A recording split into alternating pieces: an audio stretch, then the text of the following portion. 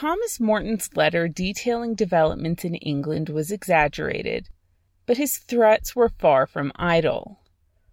Pushed by Gorges and Laud, King Charles had begun to push back against the colony hard, and events of 1634 occurred against a background of increasing fear of royal intrusion. This episode will discuss that issue and a series of land disputes with the French, Dutch, and Plymouth settlers as Massachusetts decided to expand its boundaries to support its growing population. You're listening to the American History Podcast with Sarah Tungsalvola, the show exploring who we are and why by tracing American history from the 17th century to the 20th. As 1634 began, Laud was at the head of a new committee to investigate the Massachusetts Bay Colony's activities. He was alarmed by the sharp increase of Puritan emigrants, and another member of the committee, who was based in Suffolk, expressed the concern that the exodus would result in an increase in Puritan thought in England, as well as damage to English trade being the strongest basis of the country's economy, because its own citizens would be competing against it. The new committee wasn't just examining New England, though that was its emphasis. It would also investigate the activities of the rest of England's colonies. Massachusetts Bay was only one of many destinations of the mass Puritan exodus, and by the end of the decade, only a quarter of emigres had ended up there. Some went to Virginia, others to Maryland, a new Catholic colony founded the year before with a high level of religious tolerance. Others to the Low Countries, and many, many others to the Caribbean. They helped found Barbados and Antigua, and had created another extremely politically motivated colony on Providence Island. Apart from Roanoke, Providence Island's easily the most important failed colony in British history, and we'll do a series on it in a couple months. That said, for the time being, the Privy Council's concerns rested squarely on Massachusetts, and Massachusetts' biggest threat came from London.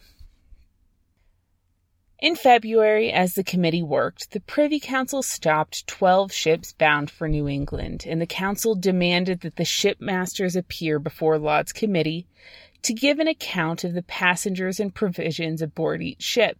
Then, they ordered Cradock to produce the charter before the ships could be released. At this point, Cradock had no choice. He told the council he didn't have the document because it had been transported to New England.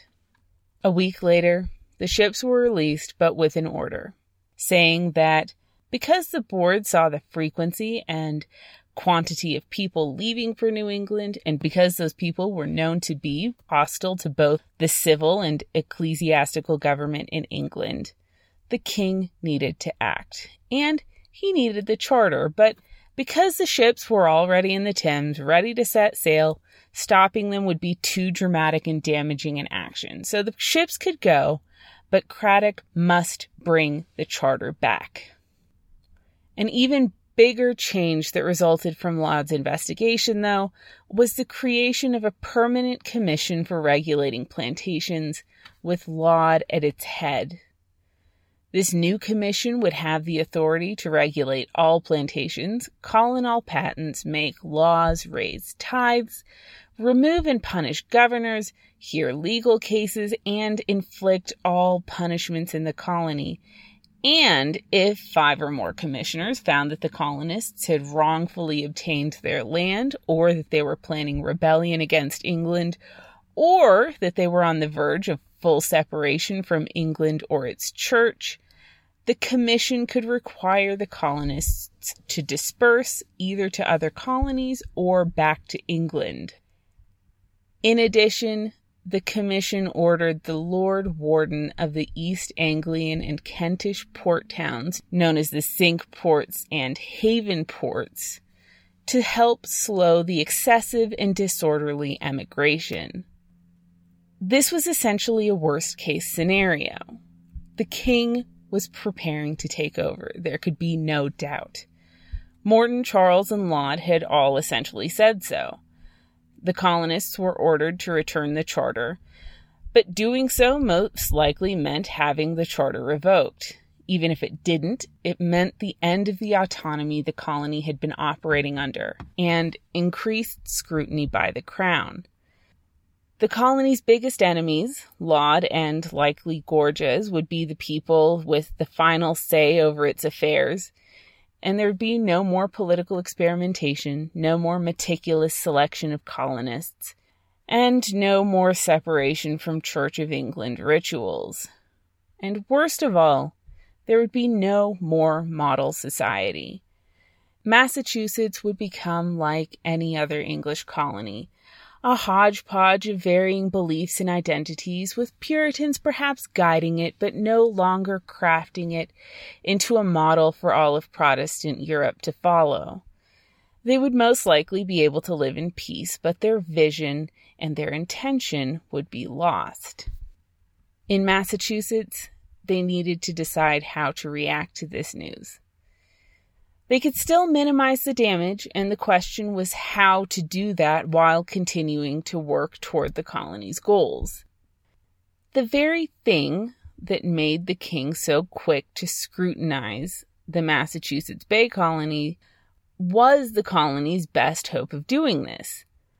The political climate in England and Scotland was extremely tense, and while this made the king more afraid of the potential damage a colony could inflict, it also meant that the king's attention couldn't remain on an American colony for long, especially if the colony remained relatively quiet. They couldn't afford to lose the charter, so they stalled. They responded to Cradock saying that the document could only be released by a vote of the colony's general court, and the next general court simply refused to consider the issue. That put the issue on the back burner for the next few months, and it allowed the colony to deal with its other pressing issues, most importantly, a massive influx of people. And it also gives us a chance to discuss the second major thing that was going on in 1634, which was expansion to accommodate those people.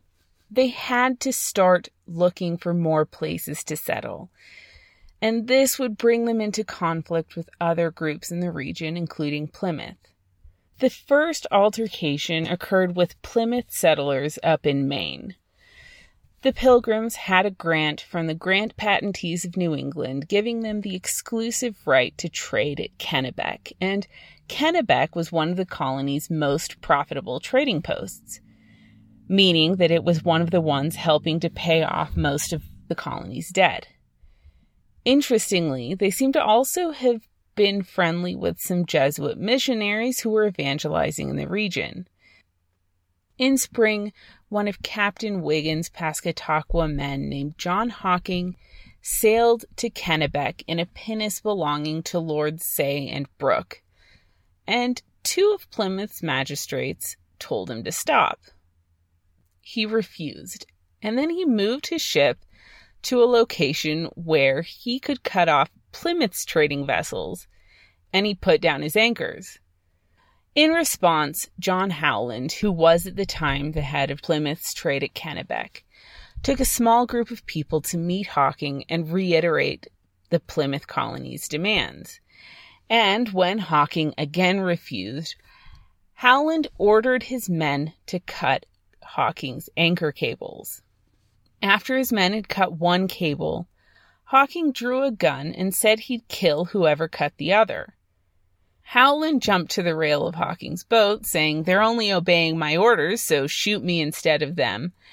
But when one of the Plymouth men cut the cable anyway, Hocking shot him dead. Then, another Plymouth man immediately shot and killed Hocking. We don't know who shot him, because the Pilgrims protected his identity even years after the altercation. When news of the event reached Boston, Dudley and Winthrop wrote to Lords Say and Brooke to ask what to do, and the lords replied that they'd like to see some of the Massachusetts magistrates join Captain Wiggin to see justice done. The Puritans at Pascataqua were allies of the Massachusetts settlers, and Say and Brooke, who owned the Pascataqua colony, were also Puritan leaders back in England. So Massachusetts was already inclined to side with Pascataqua anyway, and they obeyed Say and Brooke. A couple weeks later, when Alden went to Boston on a totally unrelated trip, officials arrested him. He was the highest-ranking Plymouth official present in Kennebec, and they didn't know who had fired the fatal shot. They put him in jail while Massachusetts wrote to Plymouth and asked whether the colony was willing to punish the man who had killed Hocking. Standish went to Boston to demand Alden's release, but Massachusetts magistrates refused and insisted on a full hearing of the case. Bradford and Winslow then went to Boston with their pastor, Ralph Smith, to put forward their case and discuss their trading rights with Massachusetts pastors Cotton and Wilson. Pascataqua didn't send any representatives at all, and Massachusetts simply represented them. Bradford and Winslow noted that Plymouth had a grant for exclusive trading privileges in Kennebec and that they'd been using it consistently. Kennebec was one of their most profitable posts, and that had even been where they had first learned to use wampum. They noted that Hocking had killed the first man and that he could have killed more if their man hadn't killed him. In light of the recent altercation, Bradford and Winslow wanted to know if their rights would be recognized and if Massachusetts would recognize their right to defend their trading rights, including to the death. They acknowledged that they had been guilty of breaking the Sixth Commandment and that they'd hazarded another man's life for their rights and material well-being. And they said they would be careful not to do that in the future and that their man had been reprimanded. But they emphasized that they were far from the only wrong ones in the situation. Bradford and Winslow's arguments were pretty indisputable. It was clear that Plymouth owned Kennebec, and they could strongly argue that the shooting was a matter of self-defense. So Alden was released, and Plymouth's rights were recognized, and they continued using the post until 1661. The Plymouth settlers soon found themselves in another dispute over a trading post, this time with the French, and this time they were looking to Massachusetts for help. Isaac Allerton was in charge of the post at Penobscot, but a group of French traders took it over, killing 2 of the 5 men Allerton had left there when they resisted, and kidnapping the rest, as well as taking all of the goods at the post when he arrived. Allerton took a pinnace to demand the goods and his men, but the French leader claimed the goods as his lawful prize, saying that he had authority from the King of France, allowing him to attack and dispossess any Englishman trading east of Pemaquid. Allerton asked to see the man's commission, and the French leader responded that his sword was his commission when he had the strength to overcome resistance. Plymouth hired a ship called the Hope of Ipswich to push the French out, offering its captain, Richard Girling, 200 pounds if he succeeded. The French had already fortified the post, though, and Girling didn't have enough men or ammunition to displace them, so he went to Boston to ask for help. The court there asked Plymouth to send representatives to come discuss the issue, and when Thomas Prince and Miles Standish arrived, they announced that they would help Plymouth as friends, but that they wouldn't treat the post as an issue of the common good. After Standish and Prince left, Massachusetts leaders decided not to give the men or supplies at all, and Girling was forced to return to Plymouth to say that the post couldn't be recovered. The Puritans later reached out to the French at Penobscot and asked if they intended to expand beyond Pemaquid, and the French responded that the English ambassador had set Pemaquid as the limit of peaceful French expansion in New England. The issue had been settled by an international treaty, and they wouldn't go beyond its limits. Another area that the Massachusetts settlers were interested in expanding to was Long Island, where the Earl of Stirling had an English patent. When they went to stake their claim, though, the Dutch governor of the Hudson River plantation invited them to a meeting where he politely told them that the land was rightfully his. They showed him their commission, and he showed them his. The matter would have to be settled between the English king and the Dutch lords. The king wasn't likely to enter diplomatic negotiations to support Massachusetts' expansion, so the settlers gave up and went back to Boston. Maine might have been useful for trade, and Long Island may have been attractive, but it was a no-go. The real gem of the area, though, was Connecticut. It was the best trading location around, and it had lots of fertile land. This was the place that Massachusetts had its eye on.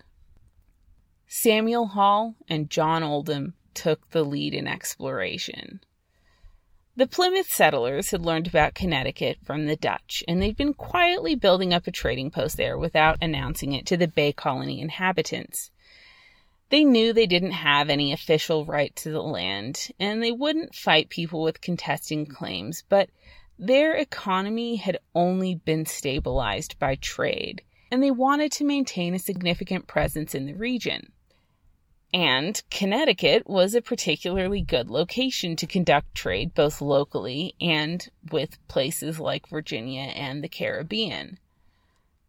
So Plymouth had bought some land there from the Indians and hoped that they could assert some claim over it when the time came. The inhabitants of Newtown and Watertown were particularly interested in the area. They were running out of space, and more importantly, Newtown's preacher was starting to conflict strongly with Boston's John Cotton, especially on governmental issues like limiting suffrage. They wanted some distance separating them from Cotton's influence. So in the fall of 1634, they petitioned for the right to move to Connecticut, and the issue became the subject of a multi-day debate. Newtown residents argued that they were running out of space for their population and that the land around the river was fertile enough that it would soon be claimed by someone, either Dutch or English. So by planting, they would help reserve the country for the Puritans. Opponents of the move argued that it was important for the colony to remain one body, seeking the welfare of the whole, and that as weak as they were when united, they'd be in danger if they split up. That would discourage future colonists and leave those who left particularly vulnerable to threats from the Dutch, Indians, and King alike. The Pequots owned the Connecticut area, and there had been no meetings with the tribe since Stone's murder. If they wanted to move, it would be best if they simply joined a larger Massachusetts town. Dudley was one of the 6 people to vote in favor of the Newtown residents' move, but Winthrop and Cotton led a much stronger opposition, and Newtown wasn't allowed to relocate. Massachusetts leadership did start working to smooth relations with the Pequots, though. It was a prerequisite to safe expansion, so in late October they met with the Pequots to discuss the murder of Captain Stone and to negotiate peace and trade. The Pequots were equally eager for peace, as the Puritans were far too numerous and strong to afford as an enemy. They already had tense relations with the Dutch, and they were facing pressure from other native tribes, so they sent ambassadors to meet. First, the Puritans demanded justice for Stone's murder, specifically that the Pequots kill the people responsible for the murder as a prerequisite to negotiations. According to the Puritan version of events, which they got from the friendly Indians, the Pequots had assassinated the captain and his crew while they were sleeping, and then plundered and burned his ship. The Pequots responded that Stone's murder had been in response to his kidnapping of 2 braves who had boarded his ship to trade peacefully. They said that the sachem who had been responsible for the murder had been killed in a conflict with the Dutch, and that all but 2 of the remaining killers had died in the recent smallpox epidemic. one which had also hit the residents of Plymouth in Massachusetts. The tribe agreed to hand over the 2 survivors, as well as granting the Puritans as much of the Connecticut Valley as they wanted, plus paying them 400 fathoms of wampum and giving them 40 beaver and 30 otter skins. Plus, they agreed to open a permanent trade and asked for a military alliance. The Puritans accepted their explanation and their offer, minus the military alliance, and signed a treaty in November. The terms were fantastic, and the Pequot account of Stone's death didn't seem too far-fetched. The next spring, though, Oldham went to trade in Pequot territory and returned very cynical about the possibility of fair and honest trade with the tribe. The remaining murderers were never surrendered, and the Pequots only paid part of what they'd offered. A disappointing result, perhaps, but for now, peace was the most important thing. As 1634 came to a close, the main threat to the colony remained, though, and that was the potential revoking of the charter and imposition of a governor from England. They'd already been concerned about the violent confrontation in Kennebec, but that seemed to blow over. The real problem was that Massachusetts was now a colony populated by thousands of people who had left England because of strongly held beliefs, but who didn't fully agree with each other. And one of the biggest disagreements was how much they should compromise to preserve the safety of the colony. This had been a question in Massachusetts since day one, and tensions with the king had galvanized both sides. Was making a few compromises worth it for the long-term benefit of a colony that could help Protestantism everywhere? Or was compromising with heretics fundamentally wrong and unacceptable in any situation? There were sizable groups on both sides of the issue, and at the latter group's head was Roger Williams. Now pastor of the Salem Church, Williams was sending admonishing letters to Massachusetts' other churches, accusing the magistrates of heinous offenses and alleging that the only pure church in Massachusetts was his own. He had separated completely from the Church of England, whereas they wouldn't. In fact, to make complete work of it, Williams had separated from his own wife, refusing to ask blessings or give thanks at meals where she was present because she attended public worship he disapproved of. In his speech and correspondence, Williams also personally applied verses from the Book of Revelation to the king and openly challenged the king's authority to grant a charter.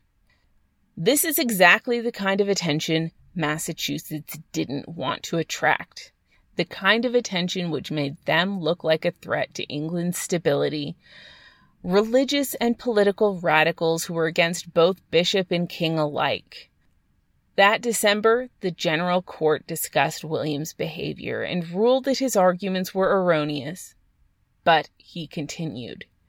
Winthrop personally asked Williams to stop discussing the issues, saying it was, at best, imprudent, and he said that he admired Williams' fervor, but this simply wasn't the time. John Endicott tended to agree with Williams' no-compromise approach, though, and in November, he took Williams's provocation a step further when he cut the St. George Cross from the Salem Militia's royal ensign. Endicott explained that the Red Cross had been given to the crown by the Pope as a sign of victory, and that therefore it was a superstitious thing, an idol, and a relic of the Antichrist, and that therefore it was not proper for Christian magistrates to temporize or compromise with evil. This could easily be the event which finalized the king's decision to act against the colony. And some people didn't even agree that the cross had been idolatrous. Hooker and Dudley, for instance, said that the Reformation had weaned people from the idolatrous uses of the cross, so it was fine to use them. They were just things and nothing worth provoking a fight with the king over and jeopardizing everything. Plus, some of the soldiers were refusing to march with the defaced royal colors. Many people fundamentally agreed with Endicott's actions, and among them, a decision had to be made. Was it necessary or needlessly provocative? Winthrop and Cotton agreed that the cross was idolatrous, but they said that the action was, quote, giving occasion to the state of England to think ill of us. The fall court couldn't decide what to do, and they left the issue to the next general court in May. At that point, the general court came down hard on Endicott. They sentenced him for his rashness, uncharitableness, indiscretion, and exceeding the limits of his commission. They noted that he hadn't voiced his concerns to the colony's authorities, and they barred him from holding office for a year. Then they scrutinized his use of the public money while in office. He protested, but they rejected his request and decided that the flag would continue to fly over Boston Harbor's Castle William, where incoming ships could see it.